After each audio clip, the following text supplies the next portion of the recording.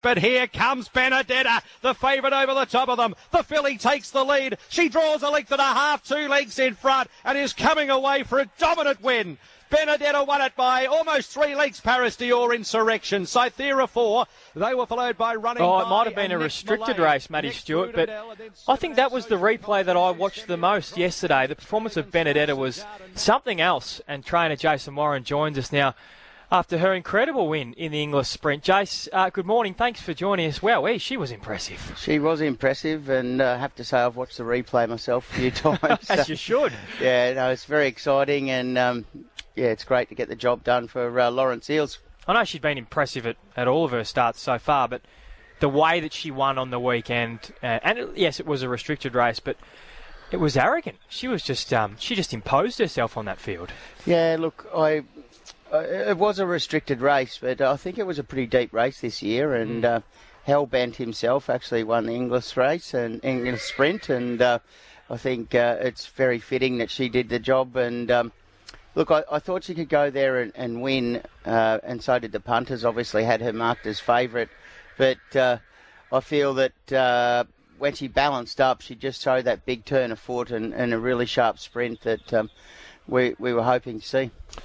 It's funny, some stallions surprise you a bit, don't they? Cepedo's one who's jumped out of the gates, and Hellbent's certainly Extravagant's another one who's they all seem to win. But Hellbent's a little bit surprising. He wasn't a superstar sprinter for Darren Weir. I know he had a nice pedigree, but they are all running and all winning. And I noted that the first thing you did when you got out here yesterday was find another one. Yeah, I did look at the Hellbent fillies, and I settled on the particular filly that we bought. She's just such a great representation of Benedetta, very much of the same mould, not overly big, well balanced, and just a good mover, and yeah, she'll just keep improving. What is it about the Hellbents? Because he wasn't, I don't know if Weary sat down and said, here are the 10 best horses I ever trained, he may not even make the list, but he was a good sprinter. Does he just stamp himself all over the progeny? What is it about the Hellbents? Look, all the Hellbents that I've seen are very athletic, and I guess that's the first thing. He stamps them, and that's a good sign. That's a sign of a good stallion that they stamp their stock. Absolutely. She's been up for a little while now, Jace. Do you put her away? What do you do with her? Yeah, I'll meet with Lawrence Eels tonight. We're going to have some dinner and plan how we move forward. But look, she is 5 runs in, and there's not much of her. So she's a filly that we've spaced all of her runs and given her that week at the beach, week in the paddock, just to keep her ticking along. And it's worked, and she's actually improved throughout the prep. As physically, she's put on weight and strengthened up. So. Look, we probably won't go too much further this time, especially if we want to have her ready for the spring. Can it be a little bit tricky, though, when they are going that well, and then they've got to, if you decide to put them away, they've still got to come back, and sometimes they don't always come back that well. Especially fillies? Yeah. Is there that sort of element that you've got to weigh up as well? Yeah, look, I think making hay while the sun shines is essentially one way of looking at it, but looking at the horse's long-term future and longevity in racing is probably the other thing. We've got to nurture that, and a filly like her that's still growing and has far from filled out, it's something that we've got to look at the individual. This is the second coming of Lawrence Eels in a way. The first time he burst on the scene was Who Begot You, Mark Kavanagh, and that amazing run they had. And I think from memory he had construction machinery and so on. How did he find you, or you find him?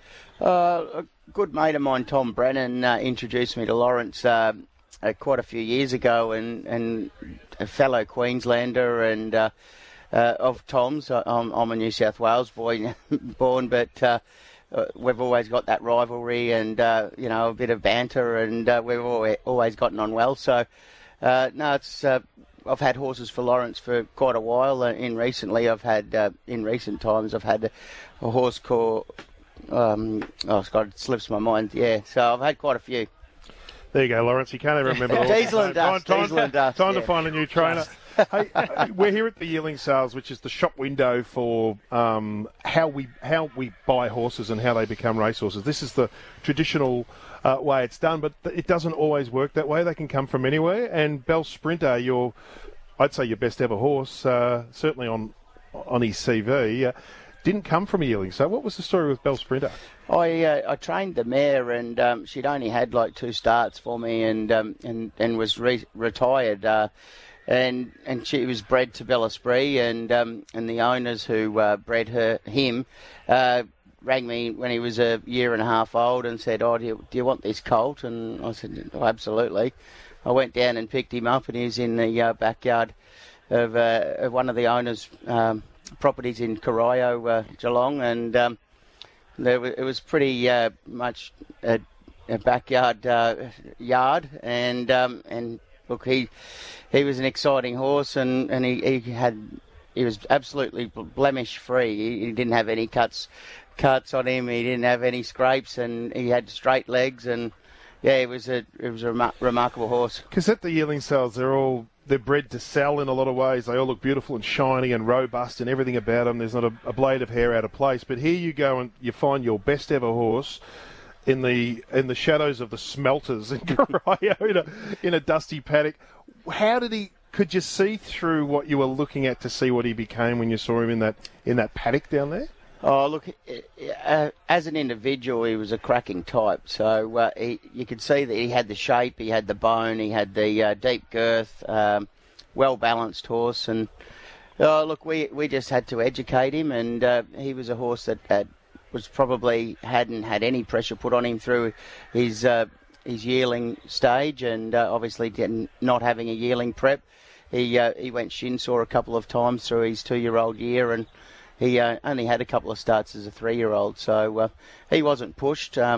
Essentially, either was Benedetta. So, I did get another nice horse from down Geelong Way, and Brooklyn Hustle was bred just down the road at Rosemont, and she's a homebred, and Rosemont do a great job with all their horses, and we've looked through all the yearlings, and hopefully we can secure one from there. We had an interesting chat to Peter Moody earlier about the nature of the modern racehorse, and he reckons that they're a lot more brittle. They require a lot more management. And it seems that some of the great horses were ones that were barely touched as young horses, and then they come good at 5, 6, 7, and 8. And Superimpose was a good example. Lee Friedman told me he spent the first year and a half of his life roaming over hills and getting that foundation.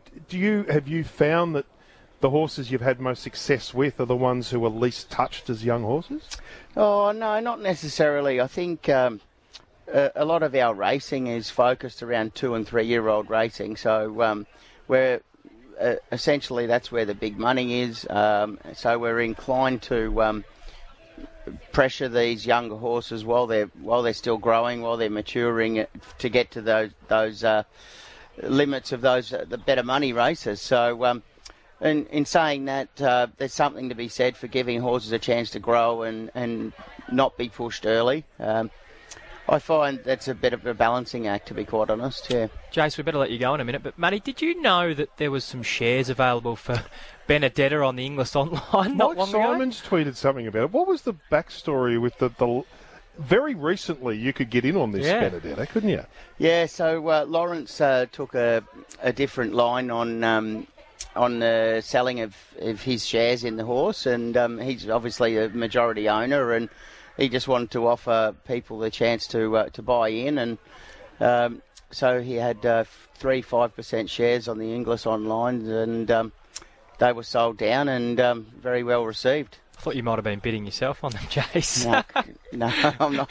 I'm more than happy to be training, to be quite honest. What's on your shortlist today? What are the top 3 today that you're hoping to secure? Oh, look, without going. Don't give anything away. I don't want to label any horses in particular, but we'll be having a good look at a few, and if we can land another colt and another filly, it'd be a really good day. Jace, all the best at the sales over the next couple of days, and with what lies ahead with Benedetta. She was so impressive over the weekend. Can't wait to see where she goes and what she does. Thanks, guys. All the best. Jason Warren joining us there.